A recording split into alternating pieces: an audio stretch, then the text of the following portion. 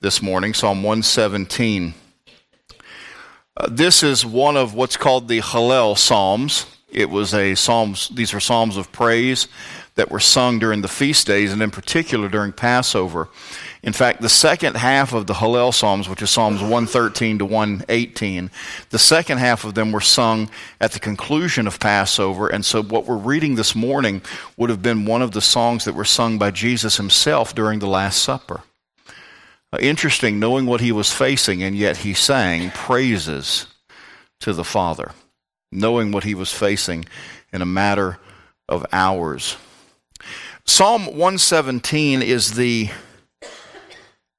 smallest chapter of the Bible.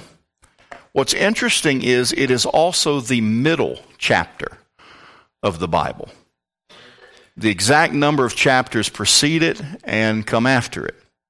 The middle chapter of the Bible.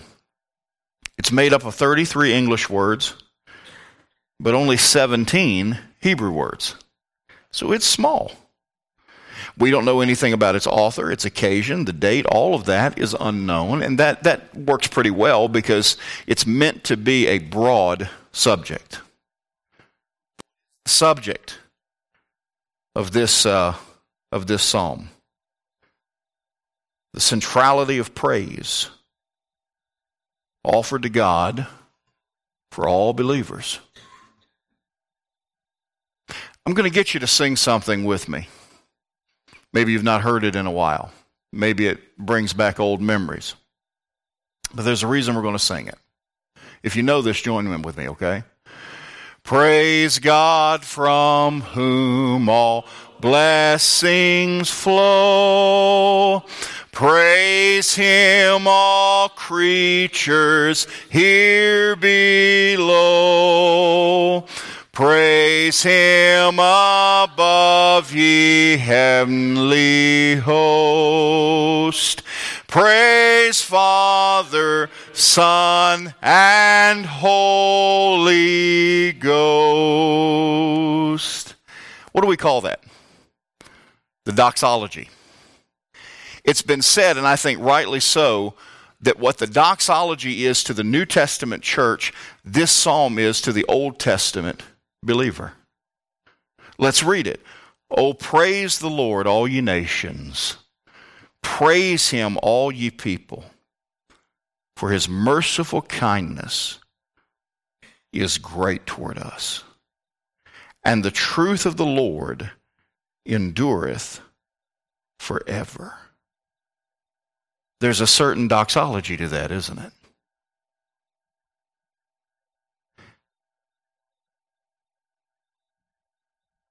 If there's something that is missing from our lives, it probably has something to do with our lack of praise. Is he worthy of praise? Yes. The thing is, even if God had never done anything for us, he's still worthy of praise by virtue of who he is. He doesn't have to earn our praise. It's already his. The question is, are we praising him as we should? And so with the Lord's help this morning, I'd like to speak to you on this subject, making a point of praise. Making a point of praise. And so, Father, would you help us to rightly divide your word of truth this morning? There's something in my spirit that senses a lot of people got a lot of things going on. Maybe folks are tired. I don't know. But Lord, we need your help today. We need you to speak to us and do something unusual and unmistakably you. And we'll give you the thanks for it. In Jesus' name, amen. Oh, praise the Lord, all ye nations. Praise him, all ye people. For his merciful kindness is great toward us, and the truth of the Lord endureth forever. Praise ye the Lord. Making a point of praise. Would you notice, first of all, the precept of praise. What's a precept? That's a thou shalt or a thou shalt not in Scripture. It's a rule. It's a command. Would you notice with me that this is not a suggestion? This is not something that God is offering as a possible use of your time. No, it is a demand. It is a command. It is a precept that we praise the Lord. It is His expectation that we praise Him. It's not something that God says, well, if you'll do it, you'll be more enriched, you'll feel better about life, blah, blah, blah. No, I expect you to offer me praise. What is praise? If we're expected to do it, then what is praise? Well, you've got actually 3 words for praise here. The first one is Hallel. Hallel, oh, praise the Lord. It's from this Hallel, when you add it to the Lord, it becomes a word familiar to us. Hallelujah. Hallelujah means praise the Lord. Praise the Lord. Hallel. And it means this, to make Jehovah clear and bright. What is he saying there? If I am interested in drawing people's attention to something in my life or someone in my life, then I'm going to do everything I can to make sure that my representation of it is all that it should be. If I'm going to show off my new car, I'm probably going to run it through the car wash. If I'm going to invite people over to my home, I'm probably going to straighten up a bit, maybe mow the grass. I want people to get the best possible impression of what I'm going to show them. Well, my question to you and to myself is this: what kind of God are we portraying to this world around us?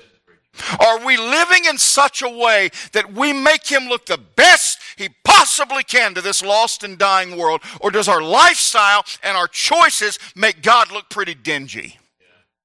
When I praise Him, it's not just a matter of my lips, it's a matter of my life. My life should be a living testimony to the praiseworthiness of God in heaven. Is it? Is it? Then you move on. He says, praise Him, all ye nations. That word praise is from the word Shabach, not Hallel, Shabach, and it means to address loudly. A man named Graham Scroggie put it this way. He said, to publicly worship the Lord, magnifying His name. Now, this is when a lot of preachers jump on this thing and use that old chestnut. You'll yell at a ball game, you'll yell at the TV, you'll yell at your wife, but you won't yell out for Christ. And there's something to be said there. But the reality of it is, not everybody's personality is one that is loud. Not everybody in here, if I'm preaching, says, hallelujah, man, glory. Not everybody does that. In fact, the vast majority of you do not.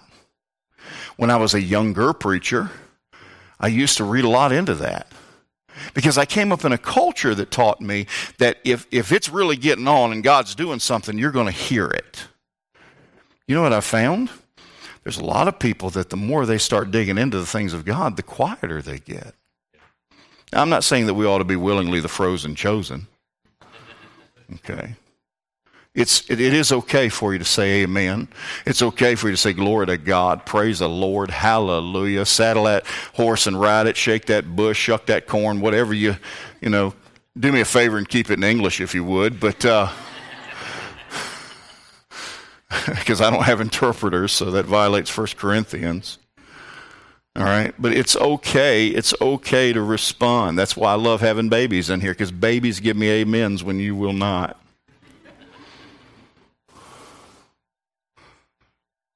But it does beg the question, when's the last time we said something praiseworthy about the Lord out loud? We don't mind talking about our grandkids. We don't mind talking about our fiancé. We don't mind talking about other things that we're proud of. When's the last time you were proud of the Lord and want to talk to somebody about it? It's okay to be loud. I'm not talking about loud, obnoxious, but it's okay to speak aloud about the things of God. Our country is in the shape it's in largely because Christians shut up and the other side didn't.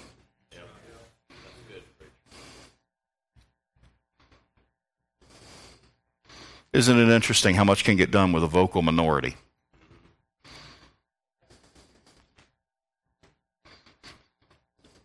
We're to praise Him.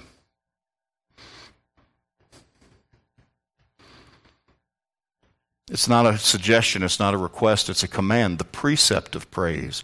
How about this one? The participants of praise. Who does God expect to praise Him? Now remember, this is written in the Old Testament. Regardless of when it was written or by whom, it's an Old Testament psalm.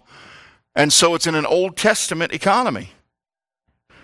And in the Old Testament, we have this idea that everything's about the Jews, and it was Jew versus Gentile. And even when you get into the Gospels, you see that that was carried over. And even some of the apostles themselves did not like Gentiles, didn't believe they could be saved. And there was this stark contrast between Jews and Gentiles. But to whom is he speaking here in the Old Testament? Oh, praise the Lord, all ye nations. Do you know what the word nations there is? It's goyim. Goyim found its way into Yiddish. It's not just Hebrew. It means a Gentile. A Gentile. What's he saying? Praise the Lord, all ye Gentiles. Then he goes on to say, all ye people. That just refers to people groups. We tend to use the term races. Now I know that this is a certain area of the country, but you need to understand something. The word race is a misnomer.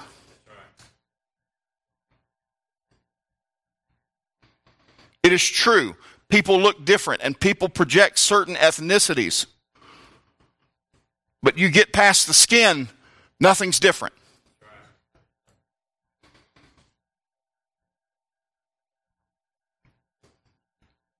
There's nothing in the Bible that supports the idea that one people group is superior to another. It's not there. And I realize culturally we got a lot of things going on in this country, but if there's anybody that ought to understand the individual value of every person, it ought to be Christians.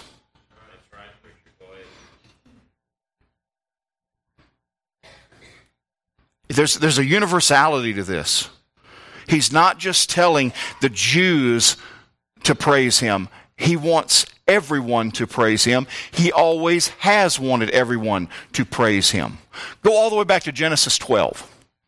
Before the Jews even got started, look at Genesis chapter 12, verse number 3. God is speaking to Abraham. Genesis 12, verse number 3. Verse 1 says, the Lord God said unto Abram, get thee out of thy country and from thy kindred and from thy father's house unto a land that I will show thee, and I will make of thee a great nation, and I will bless thee and make thy name great, and thou shalt be a blessing. And I will bless them that bless thee, and I will curse them that curseth thee. In thee shall all the families of the earth be blessed. There is no biblical support for the idea that there was a Jewish and Gentile distinction in who God wanted to reach. Did God deal differently with the Jews than He did the Gentiles? Yes. But does that mean that God wanted to reach Gentiles any less than He wanted to reach Jews? No. He has always intended to reach everyone. For God so loved the Jews that He gave, nope. For God so loved the world that He gave His only begotten Son. The world, that's everybody. That's everybody. The inclusion of Gentiles in God's plan didn't begin in Acts when God dragged Peter to a rooftop and showed him a bowl full of unclean animals. Or a sheet, rather. What I have cleansed, that call not common. Rise, Peter, kill and eat. No, God has always meant to reach everyone. Let me give you some names of non-Jewish people that figure prominently in Jewish heritage. How about Ruth? How about Rahab? How about Bathsheba? All Gentiles. All Gentiles in the very lineage of Jesus Christ. Now, most of us, if not all of us, are Gentile. So okay, Andy, what does that mean? Let's take it more broadly. If you ever fail to give the gospel to somebody because they look different than you, shame on you. Shame on you. And shame on me. Because everybody's meant to be a participant in praise. Everybody. How do I know? Go to the book of Revelation. Hold your place here and go to Revelation. When this whole thing is over,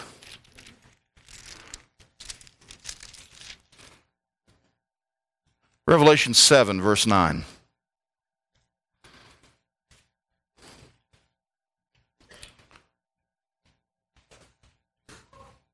After this I beheld, and lo, a great multitude, which no man could number, of all nations, and kindreds, and people, and tongues, stood before the throne and before the Lamb, clothed with white robes and palms in their hands, and cried with a loud voice, saying, Salvation to our God, which sitteth upon the throne, and unto the Lamb.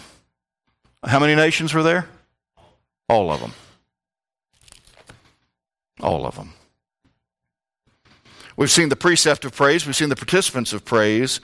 So what's next? The provocation for praise. What motivates us to praise God? Now, I hope you have some time, because if we're going to talk about why we should praise God, we're going to be here a while.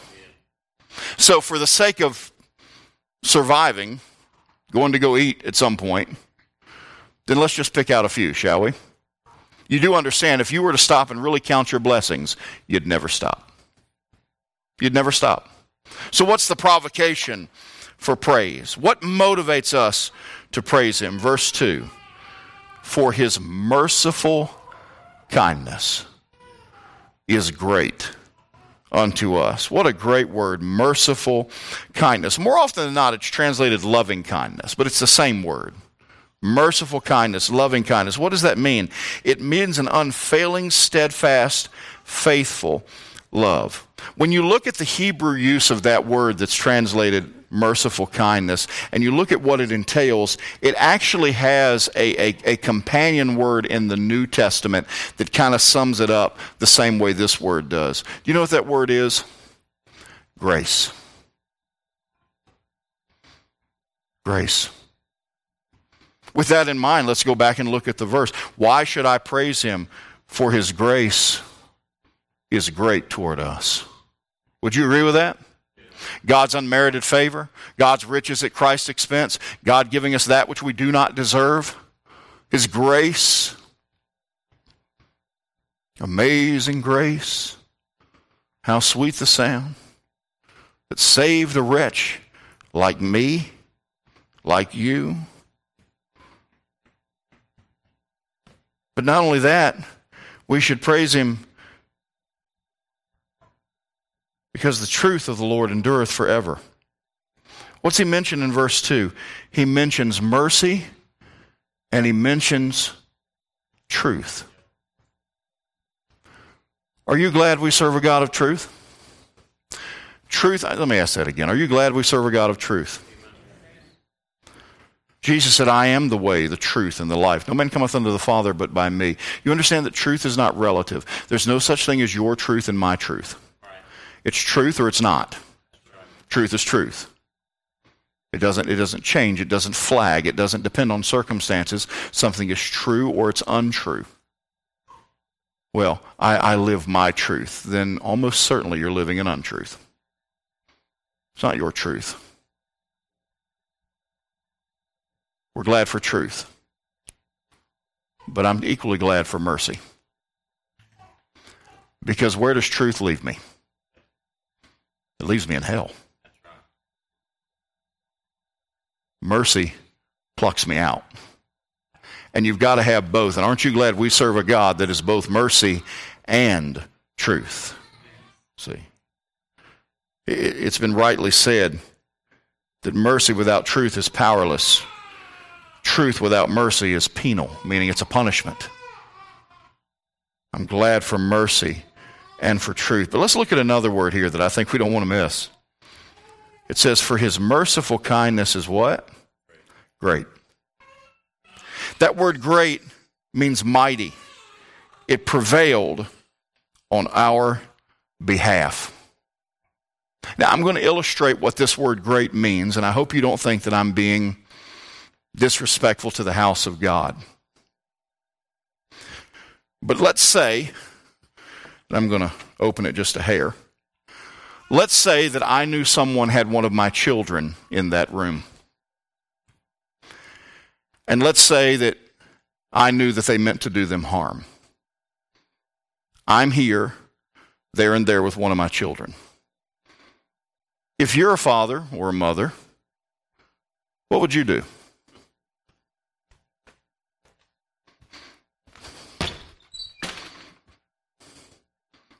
That's what I'd do. That's what that word great means. Let me show you. I'm in here. I'm lost in my sins. I'm going to die and go to hell.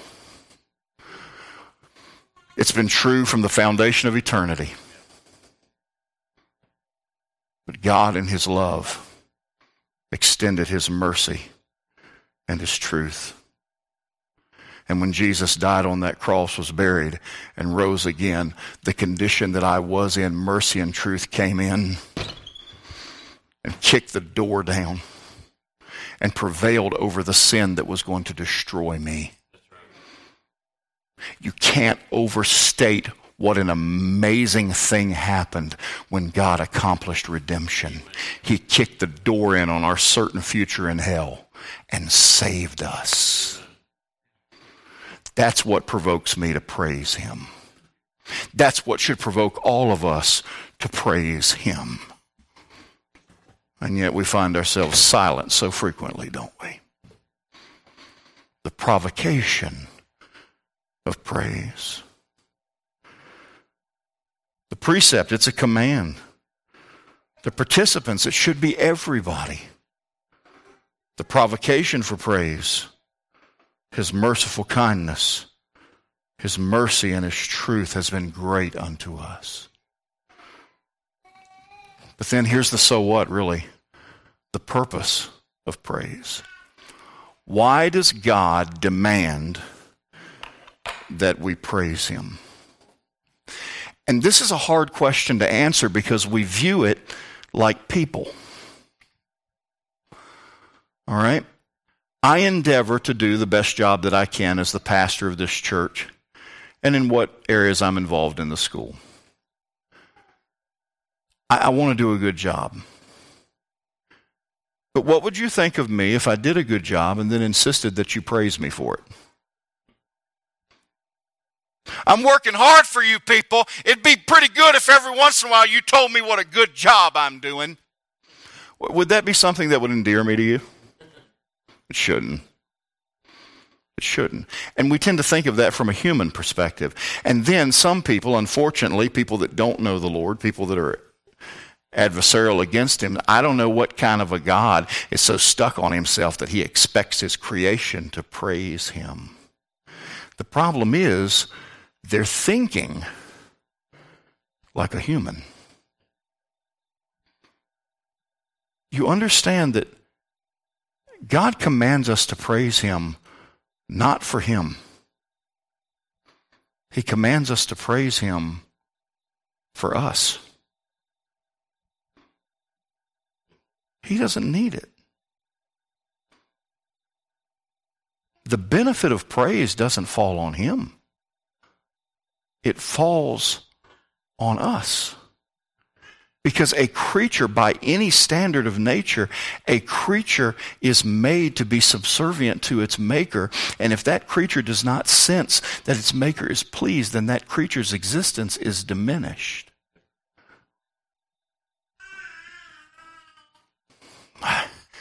There's things I disagree with him on, but I'm going to tell you, one of the deepest thinkers in Christianity is John Piper. Now, like I said, he's wrong about a couple of things. If he'd hang around me, I could straighten him out. But let me tell you something John Piper wrote, and I can't get away from it. The reason God seeks our praise is not because he isn't complete without it. He seeks our praise because we can't be happy until we give it.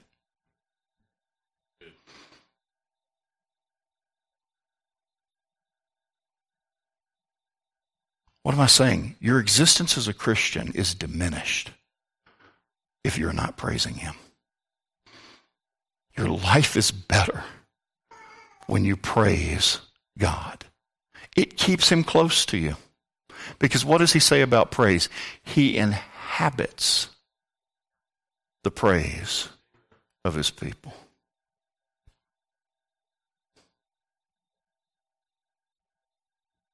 So what? This is an easy one, y'all. First of all, if you're not saved today, you need to come to Jesus before it's too late. We'll talk about that in a minute.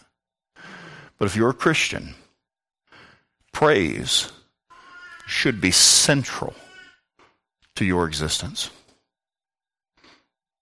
But it's not, is it? A lot of times it's grumbling.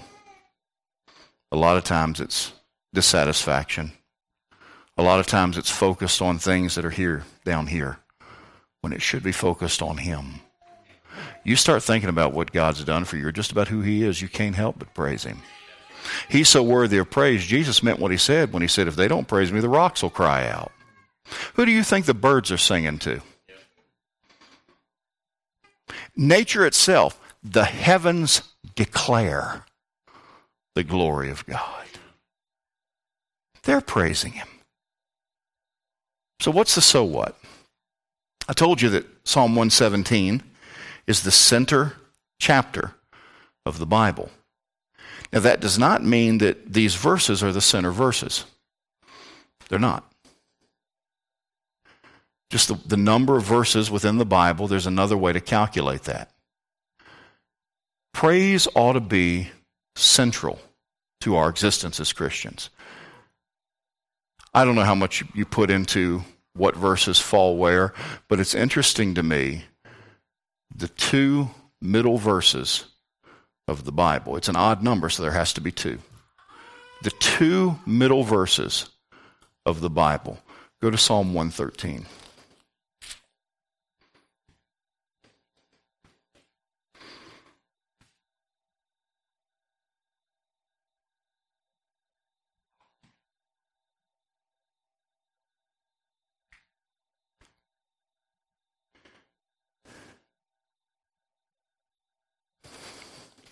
I think I told you wrong. That's why I have my backup notes here. 103. Although 113's a good one too. Psalm 103.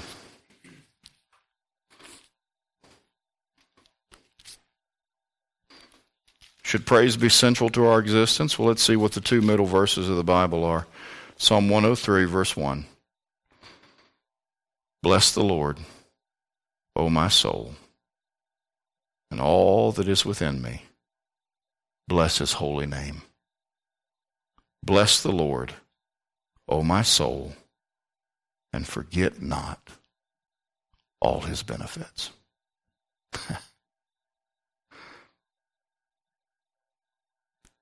I don't know how much we make of where verses fall, but it just seems more than coincidence to me that the very middle of the Bible is all about making a point of praise.